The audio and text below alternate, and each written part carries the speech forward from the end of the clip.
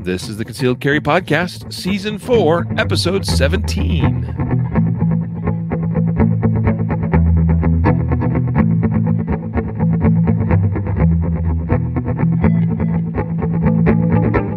And welcome to the Concealed Carry Podcast, part of the ConcealedCarry.com network, brought to you by Excess Sights. Today is Wednesday, December 8th, 2021, as of the recording of this show.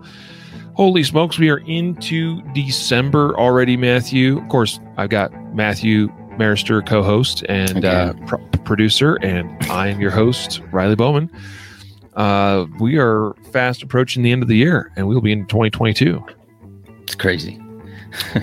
And that also means an end of a season. So that'll be the conclusion of Season 4 when we cross over into the new year. We'll begin Season 5.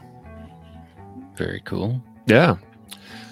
I know some listeners may still think it's weird what we've done with the whole season thing, but I don't know. I'm finding I actually like it because it breaks it up. And we no longer have to say episode 675 and stuff. Yeah, which just kind of has its own, I guess it has its own cool factor, but you know,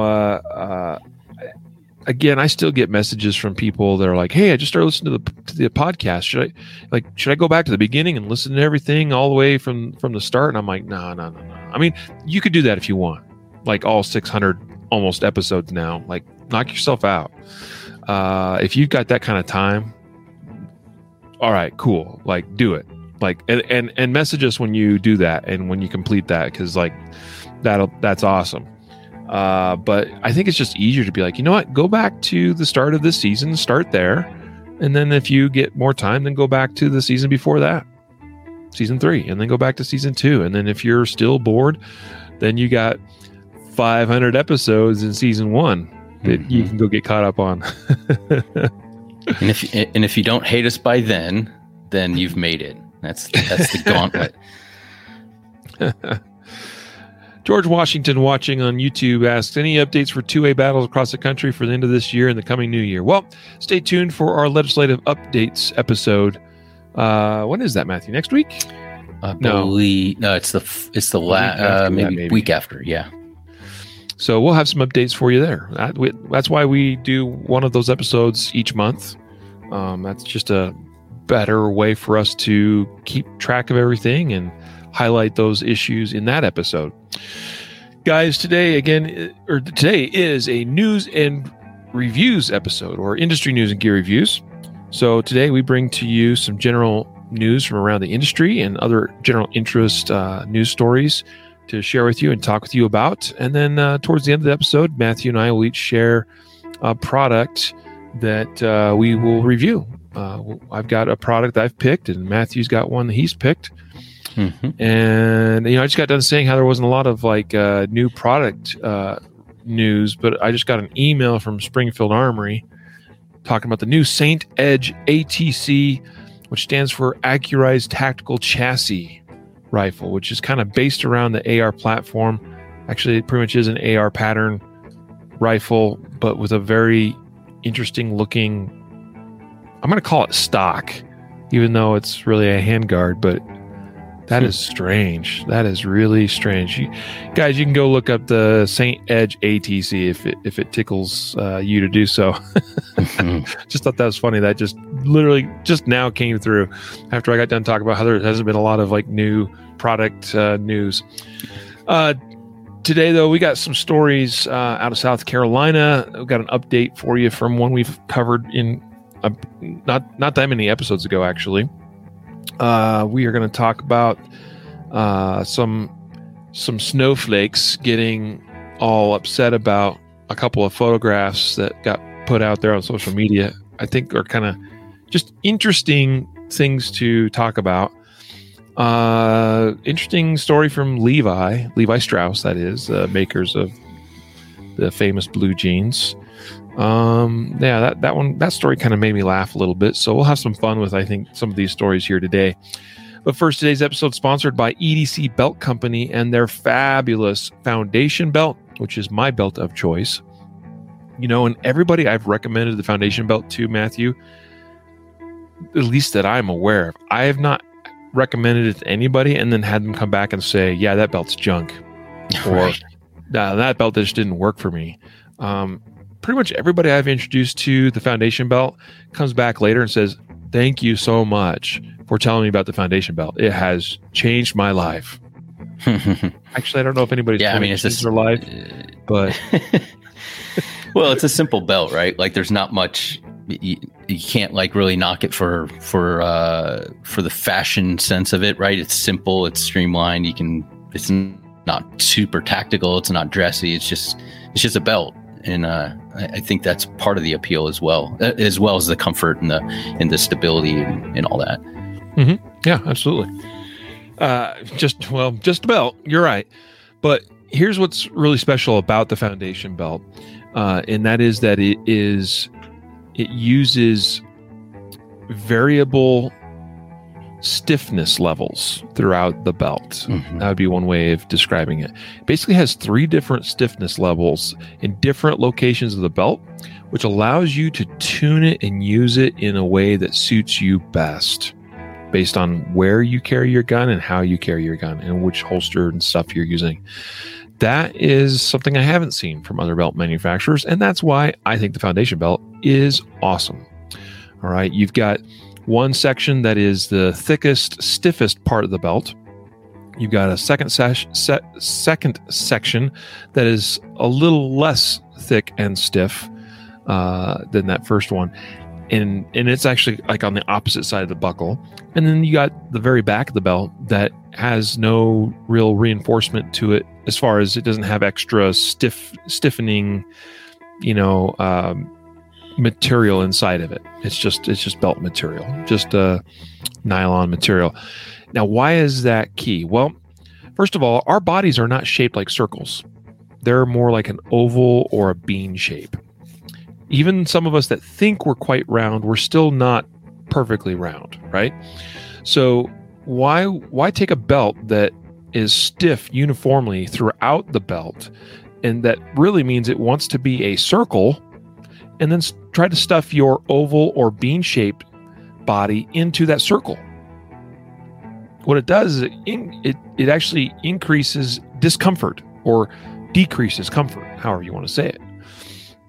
So the foundation belt solves that problem by having a belt that is stiff where you need it and not where you don't. And that's the tagline I created to advertise the foundation belt. I think it's awesome. You should check it out. Go to concealedcarry.com/foundation and pick up your own foundation belt today. Or pick up a second. I've got 3 belts, Matthew, 3 of the foundation belts. I've got a black one, I've got the desert sage color, and then I've got a olive drab color that I don't think is really sold anymore. And then they've done some other limited runs. Like they did one that was special just for the Guardian Conference, which I missed out on. I did not get one of the red, white, blue ones. I need to hit up Brian and be like, bro, can I still get one of those? Anyway, guys, check them out.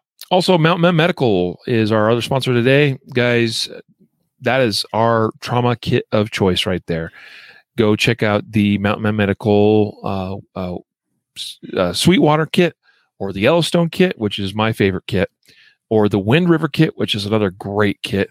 Okay, Wind River is actually great for keeping around in the vehicle.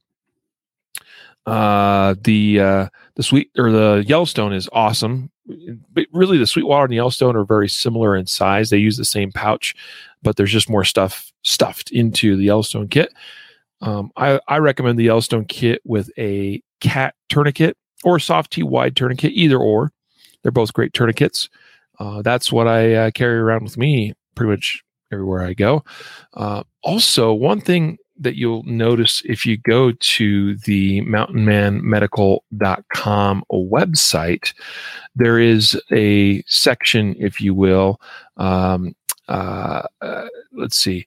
If you go under product categories and click on partner kits, that's where you'll find the kits that we have done together with other organizations and companies and celebrity types, if you will. We've got the Active Self-Protection, or John Korea's range kit and ankle kit in that partner kits. part of the store. We've got the American Warrior Society trauma kit. We've got the Big Asp trauma kit, which is the big. It uses the same pouch as the Wind River kit that Mountain Medical sells that I just talked about a moment ago. There's a new kit on there called the Sheepdog Belt IFAC, which is kind of an interesting one as well. So guys, check them out. You can, if you want to check out some of these partner kits or just get some of our other base kits. And we have some others that are probably going to come and be added to the store here soon as well. So kind of cool to see how that's been growing at Mountain Medical. MountainMedical.com. It's good to have medical, guys. You're more likely to use that and need it than your gun that we pretty much all carry every day concealed. That's why you're here on the Concealed Carry podcast listening, right? So get a kit. All right. Let's get into our lead story. So a couple weeks ago, in our Justified Saves episode, Matthew, we talked about this South Carolina gun shop owner that had some kind of, it's been referred to as a prank, which I don't really understand, but here's the headline of this follow-up story. South Carolina gun shop owner charged for fatally shooting friend in face in alleged prank gone wrong. So the story is that basically you have this gun shop owner, and apparently he brought in a Glock style BB gun and was going to use it, I guess, in some kind of prank, but somehow then also grabbed an actual Glock pistol that was loaded. And apparently when he was doing this prank, he shot his employee and friend in the face with the actual Glock, the real Glock. So it was a case of mistaken identity as far as like Glock BB gun or actual Glock, right? And grabs the wrong gun that happens to be loaded and shoots his friend in the face. Well, that gun store owner has been charged with involuntary manslaughter. So that's life-changing. Chances are this dude's business and livelihood and all that are now done for. Yeah. All because of something very, very stupid and absolutely preventable. And there's just so much about this story that just doesn't even make sense, Matthew. Like, I mean, what we talked about a little bit. What are your thoughts there? Yeah, we kind of talked about this, but it doesn't make sense, right? About the whole prank thing, and not sure what he was going to be doing with, shoot his buddy with a BB gun, or I'm not exactly sure, but the prank part of it's weird. And then to follow up, like this guy accidentally grabs a Glock handgun that's loaded, but there's loaded guns in this gun store that he accidentally. It's just it doesn't make sense. I think that we're missing part of the story, and I think maybe if this is covered at any extent, we might find out a little bit more about this. I'm not suggesting that this dude shot the guy on purpose or anything like that. I'm just saying I think that there's something that we're missing because it doesn't seem to make sense. But we covered this on the Justified Saves episode as a what not to do story. And I think that we can go back now. We know a little bit more that there was some sort of, switching. He intended to switch to an airsoft gun or a BB gun. And I don't think that that's, I know not everybody who listens is an instructor, but I know many people probably, or they may have maybe an airsoft gun that they train with. They do dry fire with their real gun. They may be switching between different types of, I have a SIRT pistol, a laser pistol. And so these types of issues, I mean, it is totally avoidable. But this is why we really need to be extremely careful when we're cross training with different types of training aids and different devices and things. Not to say that, that's that, you wouldn't be able to tell a BB gun from a real gun, but just to eliminate maybe somebody else coming in and dry firing, hey, you're dry firing, let me try this. And so I think when we set up our dry fire area or whatever we're doing, we need to just make sure that we're also taking this type of lapse of concentration or setting ourselves up for a potential problem. Yeah. Just as I was rereading the story, because I read this first a week or two ago, whatever it was, the additional details that came out were that the owner of the store, John Whiteley, admitted to deputies he brought his replica Glock BB gun into the shop and placed it on a shelf among other firearms as a prank. Investigators believe Whiteley intended to pick up the BB gun, but grabbed a different firearm by mistake. Mm-hmm. So, grabs the wrong gun, apparently from the shelf, because that was obviously the intent, was bring in replica Glock BB gun, put it on the shelf along all the other guns, and then grab the wrong one that was the actual live gun, but that one's sitting on the store shelf loaded. Yeah. See that? Just so many weird things here, dude. Everything you said, ditto to all that. Firearm safety isn't disregarded just because we work in a gun shop, folks. That's one of the places that absolutely drives me insane. I understand it's difficult being in this environment where you have all this product on display, all these guns, and people want to see them. They want to hold them. I mean, that's what they're there for. They want to see the wares so they can buy the wares. And that's a challenging thing to do. I think there's ways that we can model safe gun handling even in that environment. And if you're a gun store owner, FFL, whatever, I'd encourage you to figure that out. Okay. And don't be afraid to talk to those that come into your shop about how safety should be handled and done in your shop. Okay. Mm-hmm. And then make sure you hold yourself and anybody that works for you to the same standards. I've always been super careful when I go in to a gun store and hey, can I look at this whatever gun here? Yeah, sure. And they hand it to me and they're all like pointing it at me while they do so. And I've actually stepped out of the way or even put my hand out and like guided the muzzle elsewhere and that kind of thing. And then whenever I, handle the gun myself, or maybe I do a sight picture with it or whatever, I always do it not at somebody. And as best as I can determine in a safe direction. That might be at the floor, okay, or up at the ceiling or whatever, So anyway, just some things to think about there. Gun safety doesn't go out the window just because we work in a gun shop. It's very easy to become complacent working in an environment like that. Absolutely. Let's move on. We got other great stories here. The one that we kind of took the title of this episode from, about the myth of the murderer okay.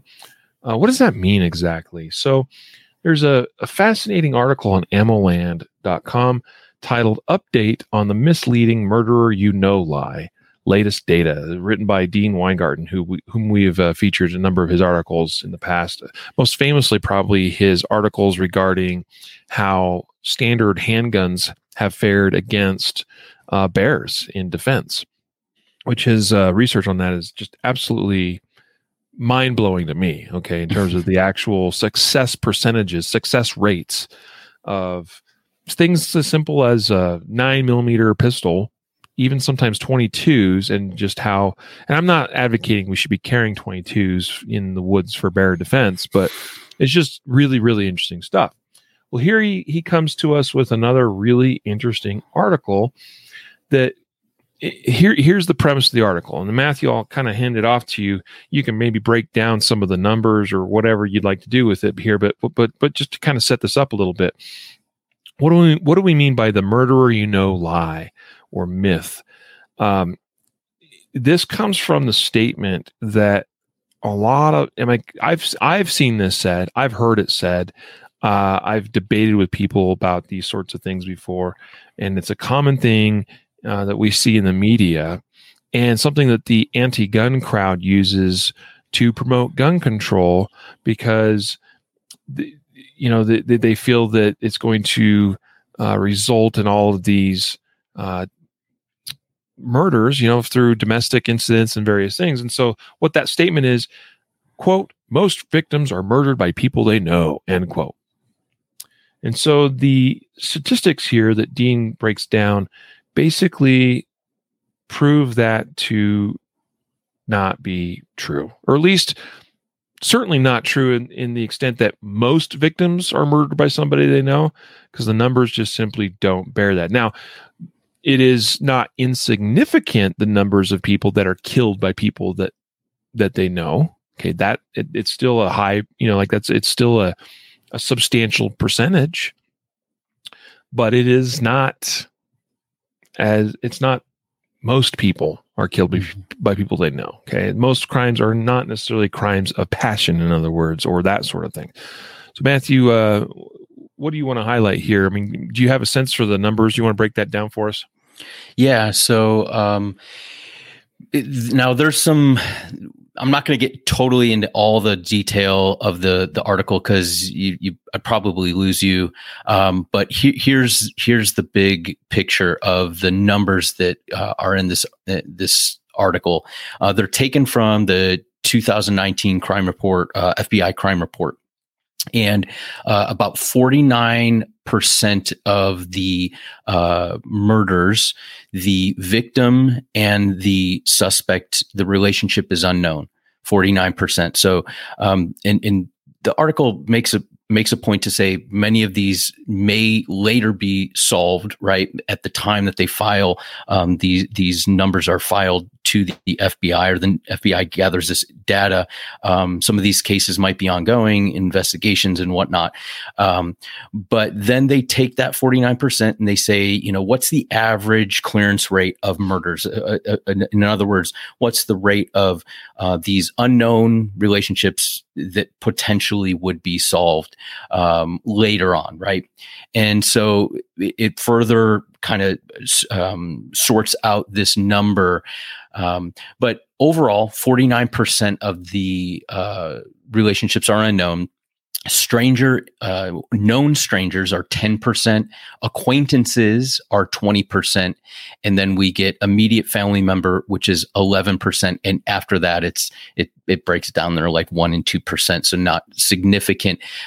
But so if we look at it, and we look at 49% are unknown, and only, I believe, what in the article, what he kind of says is that it's probably let me see, I think it was, he broke it down in maybe 15% or something. Correct me if I'm wrong, Riley. Maybe 15% of that unknown are solved and not unknown people. Like they are solved and that relationship is found out and that they are a close acquaintance. I think it's 10 or 15%. I can't remember the exact number, but it's a very small portion of that 49%. So you look at that and you say, maybe it's, 40%, maybe 30% at the low end. Strangers, you get 10%, and acquaintances, they're kind of throwing acquaintances in as, the person that so you might not even be able to, defend against this person because, acquaintances are 20%, make up 20% of this relationship. But acquaintances could be anything. It could be somebody that, you worked with a long time ago. It could be somebody down the street. It could be somebody that you knew from a long time ago. So it's a broad category, and to assume or to imply that because the people that are, the suspect that might come to murder you is someone who is an acquaintance. So therefore you can't defend against that is kind of silly, right? It doesn't, it's not based in reality. And we see multiple times that these acquaintance murders may be past lovers or whatever relationships, people are defending against these ex people, people that they've had problems with in the past, are defending them against an attack with a firearm to defend themselves, whether shots are fired or not. And so there's a large number of this. So I guess the thrust of the article was just to say, when people try to push this idea that like the murderer, you're likely to be killed by, somebody that so therefore self-defense isn't really an option because, it's somebody and you can't defend against it, is not actually statistically proven, and it's not factual. It doesn't factually pan out that way. Mm-hmm. Yeah. Yeah, there's a section here I actually kind of want to quote from Dean's article, just because I think it's easier to just quote from it than to try to summarize what he says here. But I think some of the points here are pretty key. According to one gun control organization, they tried to claim falsely that 80% of murderers are known to their victims. And quoting from Dean directly here, it says, a more realistic appraisal is unknown, stranger, and acquaintance categories make up 79% of murderers. Of the remaining 21%, a large number are ex-spouses, ex-boyfriend, girlfriends, and estranged family and friends. The numbers of exes and estranged are not reported. A great many domestic homicides occur between ex-spouses, ex-boyfriends, girlfriends, and estranged others. It is likely the number of people who murder someone living with them, when determined, will be less than 10% of the total. More and more people are effectively defending themselves against people they know who have become deadly enemies. Just because you know someone doesn't mean you cannot defend against them. Legal measures such as restraining orders make a self-defense claim clearer to police, prosecutors, and courts. This correspondent refers to these as cases of domestic defense. That's Dean's term for it. Okay, when he says this correspondent. Yeah, and so then the bottom line is that this is how he concludes his article. Firearms are effectively used for self-defense when confronting attackers, both known and unknown. Don't fall for the anti's propaganda war, hide the truth. So pretty interesting take here. Mm-hmm. One other thing to note that I don't know if you hit on this super directly or not, but one of the reasons why there's an unknown category of 49% is because of the nature of how these numbers are reported to the FBI. So a lot of times these numbers are filed with the FBI's uniform crime reports before an investigation is complete. So that's why there's a 49% unknown category there. So, which I suspect that what that means is that simply the other categories, particularly the stranger, an acquaintance, and also the more intimate categories, likely all increase. Some probably more than others, even, because probably the unknown category I think would be a little bit more biased a lot of times to some of the strangers. Sure. Because again, that's the nature of strangers. Like, you don't know who the people are and what their association is, and it's harder to track down who had a motive to kill somebody.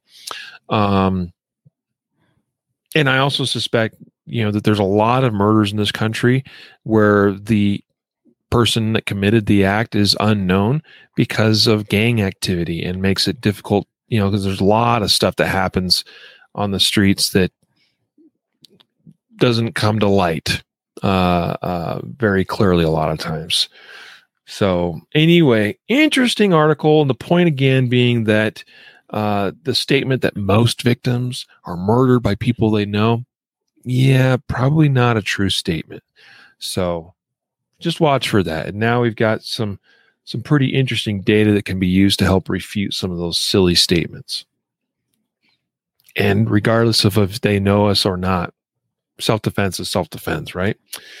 Moving on to shootingillustrated.com. November monthly gun sales, third highest on record. Matthew, give us the skinny on this one. Yeah, so the number of firearms sold across the United States in November that resulted in FBI National Instant Criminal Check was the third highest record for the month. And this is from the NRA shootingillustrated.com. The number, total transfers, came in roughly at 1.7 million. And now this is a drop, the article says, of 22% when compared to 2020's volume for the same 30-day reporting period. Obviously, last year was a incredibly strange outlier for many, many things. But this is obviously the third the third largest. So still, even considering that high, even if it was an outlier, an anomaly last year, this is still continuing. It says a significant portion of the volume came on Black Friday when the FBI ran 187,000 plus FBI NICS checks. That figure placed November 26th and 10th place for the number of background checks in a 24-hour period. That's a ton of background checks in 24 hours. Oh, yeah. Now, obviously, all of these aren't gun sales, right? Some of them may be multiple gun sales, maybe some of them are not. But it's a good, this number they kind of run and say, how strong are gun sales going? And obviously, those numbers are kept by, manufacturers and things like that. I think manufacturers are doing fine as far as gun sales. The numbers would back that up, but it is kind of crazy that it's continuing to go on. And I don't know about you, but just Black Friday seemed kind of like, I was kind of shocked at this, actually, to say the truth, because Black Friday seemed kind of like a letdown. I didn't see as many great sales and things across wide different industries, but apparently, that didn't slow down gun buyers. Maybe they're, using that stimulus check to go buy firearms. I don't know. Yeah. I saw some deals around Black Friday, but it may have been a little bit depressed over years past. And I think we're seeing a couple of things. I think that we're seeing some supply chain challenges. I think that there's probably some gun products, gun SKUs, okay, that are, I think there's not as many out there to buy potentially as what there was a year ago because of some supply chain related issues, some shortages of some components and things. At least that's from what I've observed, that I think that looks like to be a bit of a problem, in my opinion. I also think that we're seeing some inflation related issues, so that we may not have seen maybe some as aggressive deals this year as maybe years past, that I think could be inflation related, potentially. And again, just if there's not as much supply, like I just mentioned, then you can't offer quite as aggressive deals as you did before because, hey, supply demand, it is an actual relationship, an economical one. So, but yeah, like still third biggest for the month of November, and November is historically a very, very high volume month because of the holiday season, because of Black Friday firearm sales deals. That has been a thing for a good while, a good number of years now. And so to see this, 2020 just eclipsed everything by such a margin. When they say it was a 22% decline from a year ago, last year eclipsed a lot of records by a long, long ways. We talked about that last year. And we saw such a huge influx of first-time gun buyers come into the marketplace. Nothing that we've ever quite seen to that extent before. So that certainly all played a role. I think a lot of that was more driven by the times than anything. Yeah, the whole COVID situation, the riots in cities, and all of that took place last year, I think really drove a lot of people to buy guns and buy their first guns. And I think some of that's carried over into this year, but certainly not to the extent of what we had last year, because I think everything was a lot more severe in terms of the riots and the likely associated perceived dangers that I think people were reading into their own personal situations and circumstances. So anyway, big month. And I suspect Denver will be another big month as well, that it typically historically is. So let's move on to a story. This one I found somewhat comical. I tend to get a bit of a laugh sometimes from the Europeans, meaning that this article is from The Guardian, which is a UK. Oh no, I read it, and now that apparently I refreshed my browser at some point, and now it says you'll need to register to keep reading. How many pounds do they want? It's covered up the article here to some extent, but this was an article on theguardian.com titled Massey's Gun Collection. They shouldn't be in the hands of civilians. This is referencing Kentucky Republican Congressman Thomas Massey and his family that recently posted I'm going to go ahead and register for free. Apparently, that's all I got to do is click a button or two here. So Thomas Massey and his family posed for their holiday picture that they do each year. They put together a card that they send out to their friends and family, like many people do. And apparently they caught some heat for this photo. Here we go. I finally got through the registration there. Now I can read the article again. And so I love this photo, by the way. In fact, for those of you joining with us live on Facebook and YouTube, I guess I just have to share the screen so you can enjoy this as well. So we got this photo from Congressman Thomas Massey. And if I can zoom in there we go. Now you can see a little bit better. So here's his lovely family. I mean, really, seriously, look, they're happy. They're smiling. Nice looking family there, standing and seated in front of their Christmas tree in their home, presumably. And, we got a variety of firearms here. I mean, at least a couple of AR pattern rifles here on the right. Looks like an well, not an FAL, but FAL inspired certainly there. Kind of hard to make out that one a little bit. We got an M60 machine gun that Representative Massey is holding in his lap there, which I think is just awesome. Which, by the way, could be completely demilitarized. It could even be a semi-automatic, although it also could be a full automatic version, because certainly these have existed since before 1986, and it wouldn't be beyond the realm of possibilities that he could have gone through the proper channels of getting a tax stamp for that, which would be cool because those things are expensive, and M60s are just cool. Yeah. We got an Uzi, it looks like, and then a Thompson submachine gun, but likely a lot of these are semi-automatic versions of their fully automatic cousins.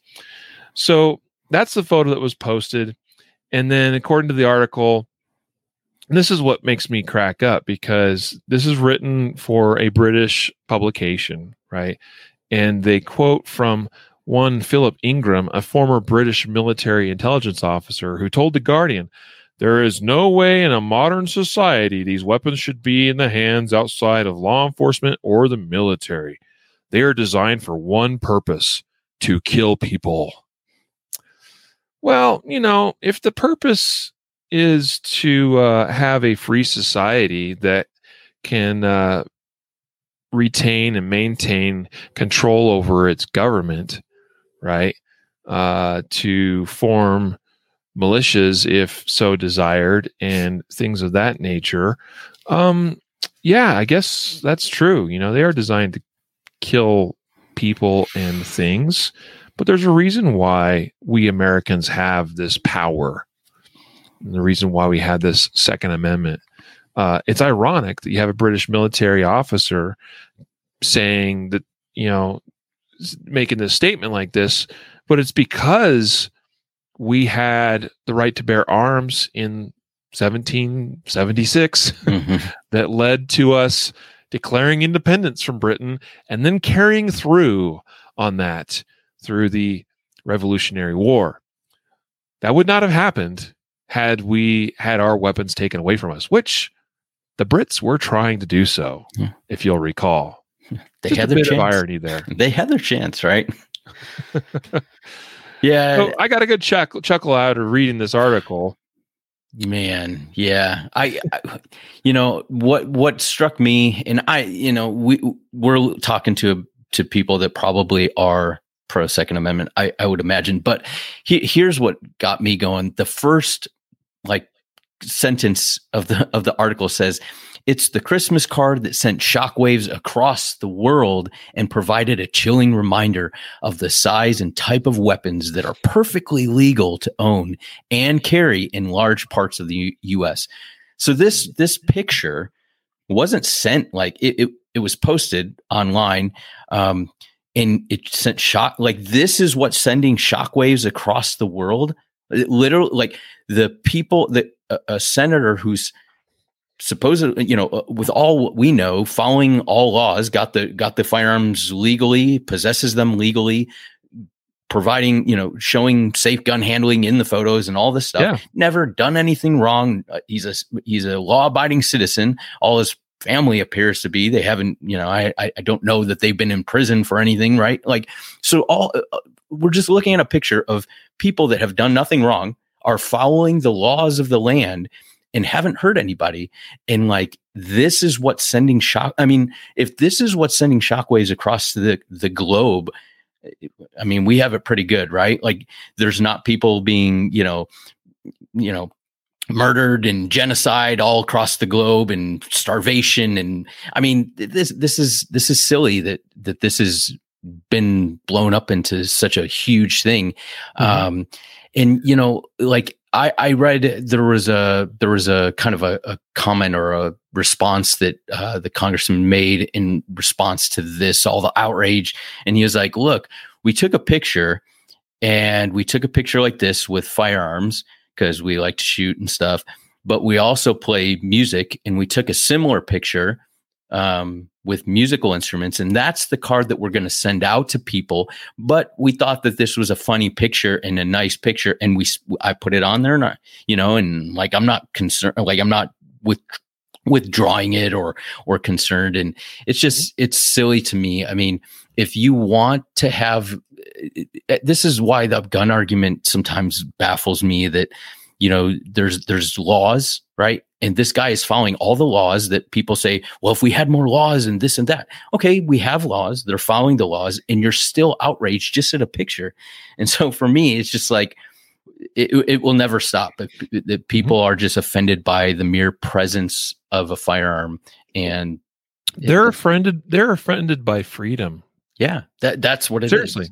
Yeah, like at the core of it, like, a free people are these people holding whatever guns they want to in this photo, and doing so with smiles on their faces, with appropriate safety measures in place, following safety rules, guns pointed in safe directions, fingers off the trigger, all of that, right? Those that are offended by freedom. Now, the big uproar, though, more recently, was that he posted this a few days after the terrible, okay, it was a terrible high school shooting in Michigan. Mm-hmm. Okay. And people criticized him for his insensitivity for posting his photo of his family holding guns a few days after this school shooting. All right. Even some fellow Republican, it didn't specify whether it was senators or House Representatives members, but some of his own party criticized him for insensitivity. You know what? Maybe I should go look up who these people are, because come on, like, really? Like, this is a fellow member of your party. Okay. And we got to have our own infighting and bickering within members of our own party. Okay. And by the way, I'm not saying our, like as in me, and not necessarily including me in that. We try to walk a nonpartisan line on this podcast. Couldn't care less. Okay. I'm just simply saying that, like, this level of divisiveness is what I find so interesting and also frustrating in our country, is that we got to divide amongst ourselves on every little issue. Okay. Even within parties. Okay. And we see it on the other side as well, but we don't typically talk about those issues quite as often because they're not usually fighting about guns, at least in the way we're talking about it right now. They're fighting maybe about, against or for gun control, perhaps, sure, but I just find this interesting. Is this insensitive for him to have posted this photo a few days after the Michigan high school shooting? I don't know. Let us know if you think so, or if you think not. Hit us up. Send us an email. Podcast@concealedcarry.com. I kind of think it's not that insensitive. I'm sorry. All right. Because number one, there's not even any relationship between any of the guns they're holding and the gun that was used in that shooting. So you can't draw a line that way. They didn't say anything that was inappropriate associated with this photo. They simply said, "Merry Christmas, P.S. Santa, please bring ammo," which is a humorous take on the current state of things because ammo is so hard to come by these days. By the way, Matthew, in the related article on the Courier Journal, Congressman Thomas Massie, "I'll never delete family Christmas card photo with guns," is the title of that article. And actually, it is in this article that they talk about, they actually took the photo with the musical instruments first, and then they said, "Oh, wouldn't it be fun to hold our guns instead?"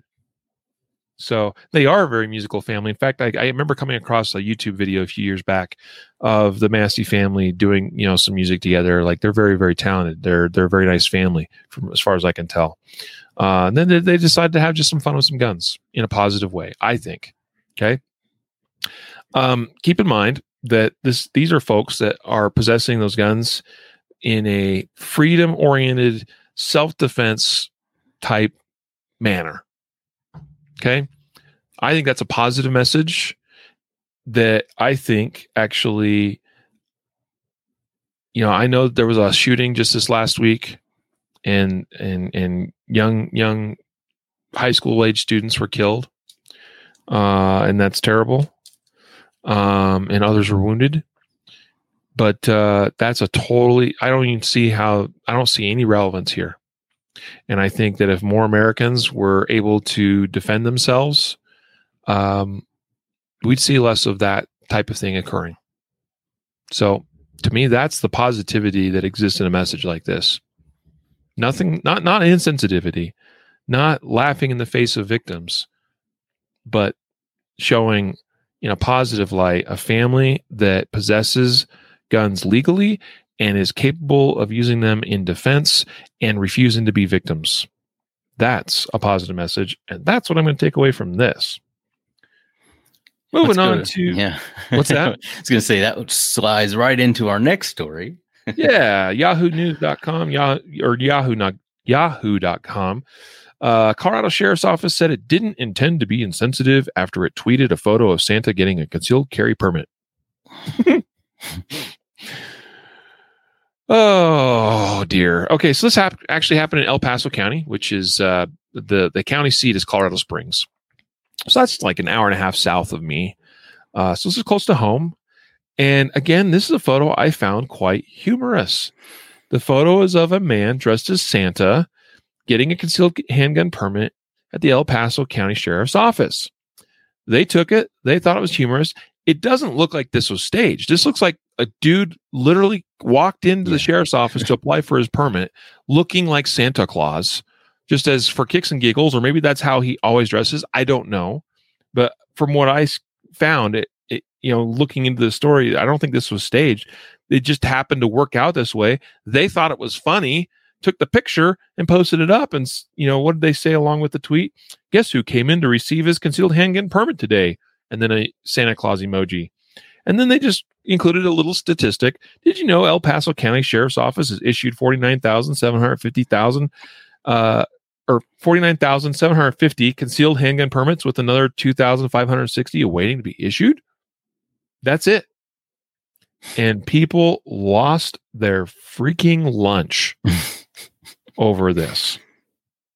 Again, this was posted like a day or two after the Oxford High School shooting in Michigan, actually just 3 days after that shooting. And people were like, insensitive. Again, it's a dude getting his concealed handgun permit.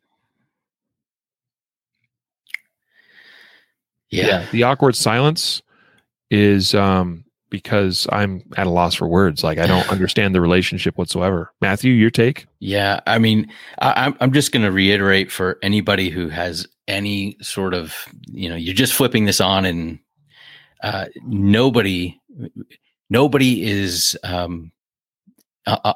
I'm speaking for you, Riley, I'm sure, and myself is included, and probably every single person who has a rational mind who's listening to this.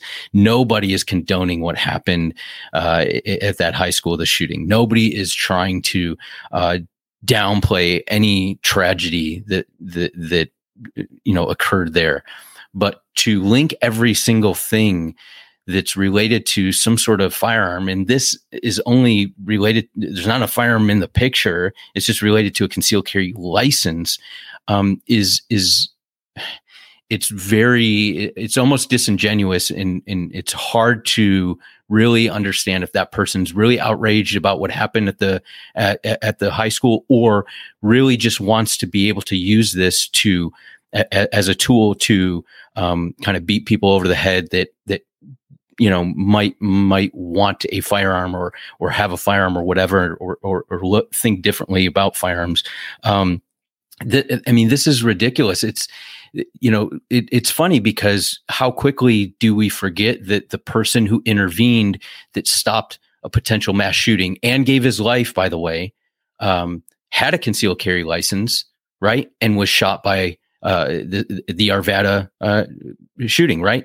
He potentially stopped a mass shooting, and he was a concealed carry license holder. So to characterize anybody who's going, again, through the legal process of getting a firearm, a concealed handgun license permit, so they can defend themselves and potentially hundreds of other people, and tying it in disingenuously to a tragic event that happened days in the past, I don't see that as a good thing. And so the sheriff's department, of course, has to issue a public announcement or public statement, and it says the EPSO, El Paso County Sheriff's Office, intended to highlight our staff in the concealed handgun permit office not to be insensitive. Santa correlates to the month of December, and we thought it would help to recognize our hardworking staff. I think that that's legitimate. And again, if you think that the sheriff's office was way out of line by posting a picture of Santa Claus getting a concealed handgun license, then, let us know and tell me where I'm wrong, and I'm happy to listen. But I see this as seeking to be offended by something so that you can pursue a specific agenda. And I don't see that here. Yep. People stop being so dang sensitive. There you go. I was going to say insensitive, but that wouldn't have made sense. So speaking of sensitivity, Levi Strauss offers employees a session with a racial trauma specialist over the Kyle Rittenhouse acquittal. This, according to FoxBusiness.com. They reported how Levi Strauss and Company reached out to its U.S. employees, offering individual counseling and promoting a forthcoming session with a racial trauma specialist to help promote safety, sharing, and to encourage healing. Following the acquittal of Kyle Rittenhouse, the company confirmed. Their chief diversity, equity, and inclusion officer sent an email following the verdict that began with the news that Kyle Rittenhouse was not convicted in the shooting of 3 individuals, 2 of whom lost their lives during racial justice protests last year. This is a difficult day for many. The pain and trauma of race, identity, and belief-based tragedies is a reality that many of us are struggling with on an ongoing basis, the message continued on. To help promote safety, sharing, and to encourage healing, I'll be hosting a fireside chat and Q&A with Dr. Jamila Codrington, a licensed psychologist and racial trauma specialist, in early December. We will talk about the mental and psychological impacts of back-to-back social and racial justice events and trauma coping mechanisms during our discussion. Oh boy. I don't know. Is Levi Strauss based in Kenosha, Wisconsin? I don't know. They're not. I I know they're not.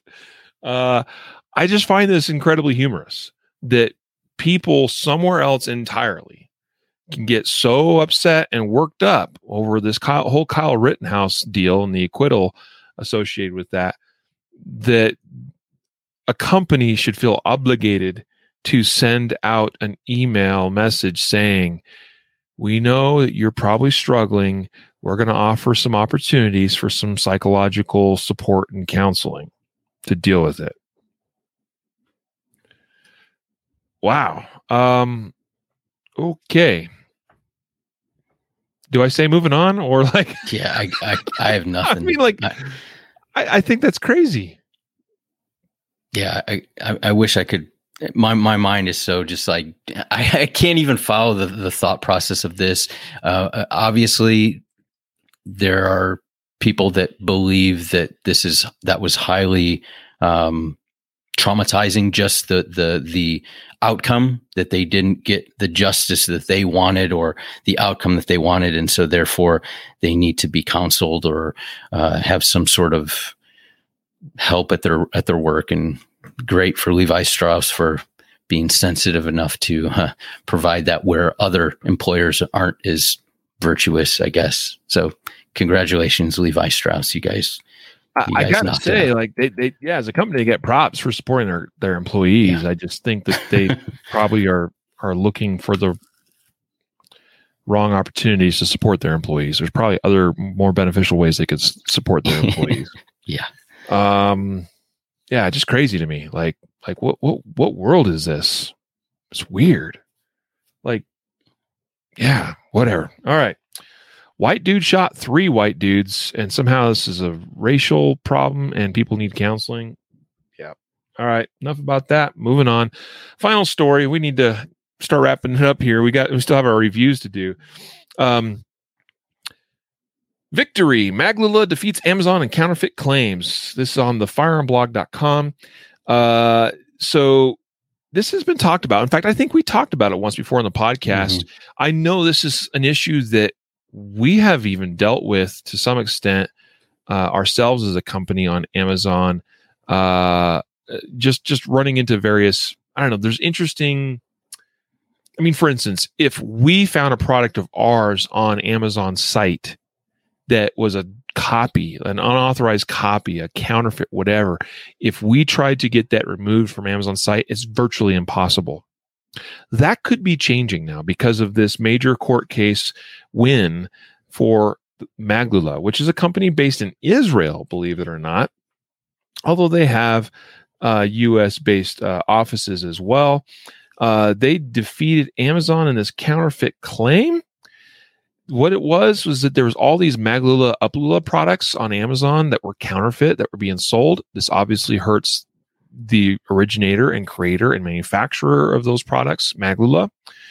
They tried to get Amazon to take those listings down, those known counterfeit ones down. Amazon did not work with them on that. It was also discovered throughout this case that Amazon knowingly destroyed evidence after Maglula filed its complaint in U.S. federal court. But the result of this is, according to Judge O'Grady in this federal court case, that an order was granted to a couple of things here.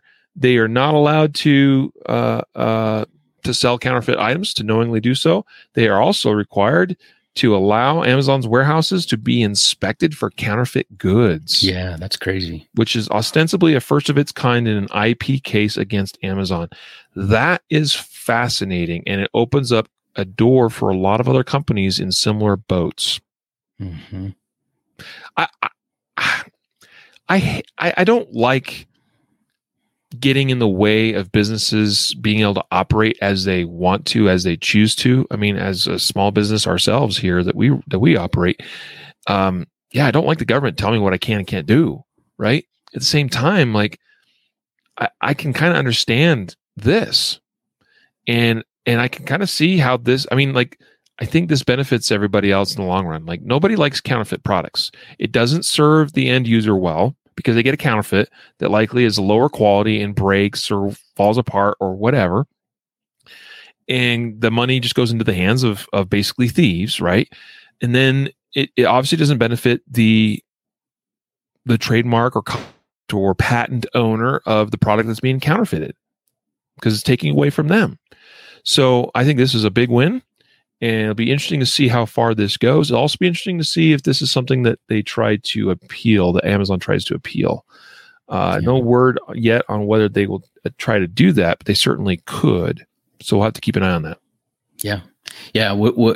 I'll just add in one thing that I thought was kind of surprising was that they found that Amazon destroyed evidence after Maglula filed its complaint. Now, it doesn't say what that evidence that they destroyed, whether it was documents, whether it was, product or whatever it was, but that's pretty, I mean, so that in and of itself should raise a red flag to say, like, that's a consciousness of guilt, right? If somebody files a complaint against your company and then you start doing something and saying, oh, well, just, we're above board and just dismiss the case. These guys have no standing or whatever. And at the same time, you're kind of trying to hide what you've done. That's a consciousness of guilt. And I think that that's kind of not cool. And who knows what other kind of stuff was going on, but this may change a lot of what we find on Amazon potentially, right? Because a lot of it we know is got to be counterfeit. Yep. Absolutely. Well, that's the last of our news articles today. So that brings us to our review portion of the show. I guess I will go first. I think you went first last time. So what I'm going to review today is actually a recent product that we included in our Guardian Nation members quarterly box, which is the Decibels custom molded earplugs. And specifically, we sent out the Pro Pack, which includes the standard Decibels earplugs that you custom mold to your ear. But it comes with some other goodies in a nice little case here. You get a lanyard to put them around your neck so you can keep track of them a little bit easier, which I thought was a nice little touch. I'm not planning on necessarily using that because I found also lanyards sometimes get snagged when I'm at the range and pull my earplugs out when I don't want them to. So, but some people like the lanyard, so that's awesome. I think it's a nice little bonus. So the Decibels custom molded earplugs come with several ear tip inserts for various sizes to work with. I know it's kind of hard to see in the camera, but you got large, small, and medium, basically, of the silicone ones that give you like an NRR rating of 24, 26, somewhere in that ballpark. I forget exactly which. But then there's also some foam mold, like, the foam ear tips that you see in a lot of other ear protection that you kind of compress your fingertip and stick it in your ear, and then it fills your ear void and creates a very, very, very tight seal. So there's some of those included as well. And that's how if you want to get the highest rating of 31 for the noise reduction rating, you have to use the full Decibels product together with the foam ear tips. Okay, if that makes sense. So it's nice all of that's included. You have various options. For me, my intended use for these Decibels earplugs is actually as a secondary ear pro underneath my over-the-ear protection. And because I plan to use these primarily when I'm going to matches and competing at matches. So I like to have my ear pro doubled up. Okay. And you'll see how that just fits. I put it in my ear and it just fits nicely in there because it's custom molded to my ear. And I'm not going to put the other one in because then I wouldn't be able to even hear myself talk. But I intend to use these as doubled up ear protection for when I'm shooting competitively. I like to have doubled up ear pro because if something happens in a shooting stage and my outer ear protection gets knocked off, then I've got backup ear protection underneath. Okay. So that way I don't have to deal with that issue. Because that has happened to me where I had my ear protection come loose or get knocked off in the middle of a stage. And, I actually, in one case, finished shooting the stage. I only had like a couple shots left without ear pro. Not the smartest choice. I could have had the option of stopping myself and asking for a reshoot, which is actually permissible under most shooting organizations' rules, since my ear protection became dislodged. But at the time, I was just going too quickly and didn't even realize for a second there that what had happened, and before I knew it, it was done and over with. So since then, I have always had doubled up ear protection. So I'm actually just using the silicone ear tips because with I think they're 24 or 26 NRR with the silicone ones, which is pretty good. Okay, and certainly adequate for like outdoor range use. But combined with my over-the-ear, my Roger 22s from Ready Up Gear, they are a great combination. I have really, really excellent hearing protection that way. And then I also like using these doubled up again for indoor range shooting use as well, because I'll go ahead and swap out the silicone tips with the foam ones so I get the maximum ear protection I can on indoor range. Because I'll tell you, my hearing, I'm realizing it all the time. It's a valuable thing that we have that once we lose it, we don't get it back, right? So I'm doing everything I can these days to protect my hearing. Decibels are super easy. You get them.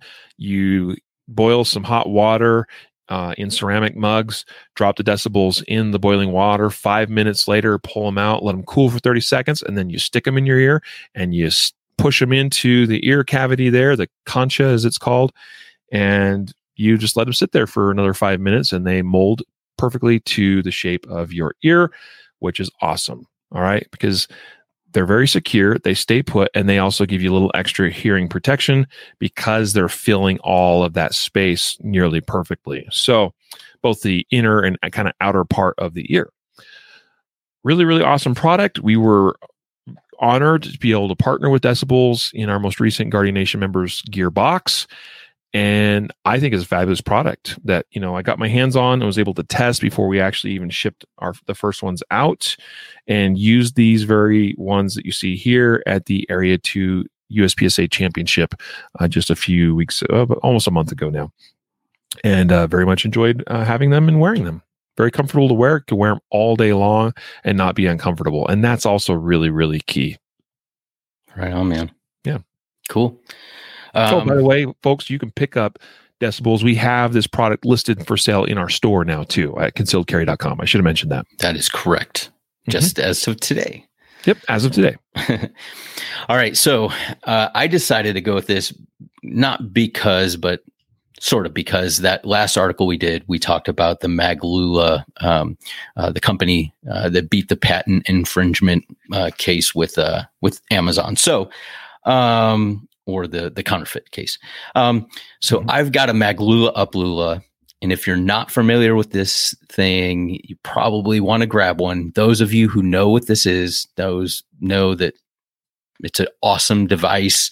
If you're loading a lot of magazines and you want to cut down the time, this little device helps tremendously, especially if you're taking class and it's a high volume shooting class, and you want to get back up on the line, and there's not a lot of time in between. You get back to the table, you load up, you're filling up your mags. This can help dramatically if you have diminished hand strength or arthritis or something. Sometimes getting those last rounds in the magazine can be difficult. So especially with those micro compact and things like that, once that spring gets compressed in the magazine, this helps tremendously. It's a weird name. The company is Maglula. This is the Uplula, and yeah, it's fantastic, and it's not super expensive. It's more expensive than some of the other ones, but I have tried other magazine loading devices and things, and this one is the most intuitive. It's the easiest to operate, and I bring it out to all my classes, and when somebody's having difficulty loading or filling magazines, I give them this, and they're like, "Oh, great!" They can start filling their magazines and they feel happy. And if you live in an area that it gets cold and you still shoot, this helps when your fingers are frozen and you're trying to fill your magazines. Oh yeah. This is like the best thing ever because you can actually get the rounds in the magazines. And you don't have to feel, cause your fingers are numb. Yep. So, 100%, dude. Yeah, that's a huge one. And I'm in Ohio. It's already that time of the year, and I was out there trying to fill magazines. My hands were getting numb, and that thing was great. So yeah, and that's on the website too. You can get that. Absolutely. Yeah. Absolutely. So, and they're legit. They're the real ones. Oh yeah, I mean they last forever. The problem is that they end up getting stolen by your buddies and friends and family. That's why I got this dummy cord, this big lanyard, so nobody kind of accidentally finds it in their bag. So yeah, I just spent this last weekend going through Modern Semi Project RDS instructor course. Went through close to 1,000 rounds of ammo in 2 days. You can't go through that kind of ammo and not have. I mean, you can, but it makes for a much more enjoyable experience to reload your mags with something like the Maglula Upalula. I mean, I'm sitting there, doing my thing, and I tell you, I've got it down to a science. It's like cha-ching, cha-ching, cha-ching, cha-ching, cha-ching, dropping those rounds in, and next to me on the line is somebody else that's doing things manually, old school way, and it's like, hey, that's cool, bro. You can load all your mags this weekend, manually like that, and like your thumbs are tough and all, like good for you, but like at the very least, it's just faster. So, but for a lot of people, it's a hand strength and wear and tear on the fingers issue. So, anyway, good stuff, man. Good review, and yeah. So, check them out. Decibels and Maglula products on the ConcealedCarry.com store. So, last thing to do before we sign out of here is the weekly giveaway winner announcement. We're giving away this week a Pitbull Tactical Magazine Carrier. We'll give out the winner's name here momentarily, but the next product next week is a free MCF Spark flashlight from Ready Up Gear. MCF stands for Modular Compact Flashlight. It is in fact modular. It is compact. It is a flashlight. It is bright, and it is very small in size. So, guys, next week you're going to want to make sure you're signed up for the giveaway at concealedcarry.com/podcast prize. Absolutely. So, who is our winner of the magazine carrier, though? The winner, and I don't know if you're listening, but Chad B., you're the winner. You want a Pitbull Tactical Magazine Carrier. Awesome. Congratulations, Chad. So, yeah, we'll get that out to you as soon as we get a confirmation back from you and get your shipping address and all that. Again, folks, sorry if you didn't win this week's prize, but next week we're giving away like a $50 product, the MCF Spark flashlight. Great little flashlight. And go sign up, concealedcarry.com/podcast prize. With that, we're going to let you go because we're kind of over time. We're supposed to only do like an hour episode, but it's been like an hour and 10 minutes. So it is what it is. We thank you for being loyal listeners and followers of ours of this podcast, and for making it possible to do what we love to do, which is hopefully bring to you the best information, education, and other awesome stuff from the Concealed Carry podcast.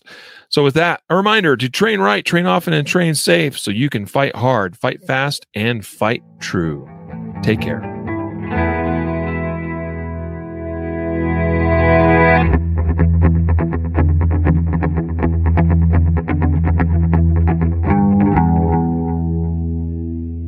A reminder that laws vary from place to place, and we encourage listeners to seek local legal advice to understand applicable laws. The Concealed Carry Podcast, Concealed Carry Inc., ConcealedCarry.com, and their affiliates strive to share insights and stories about firearm-related incidents and laws, but things could be different where you live, or laws may have changed by the time you listen to this. We cannot be held liable for your actions based on the information shared in this podcast.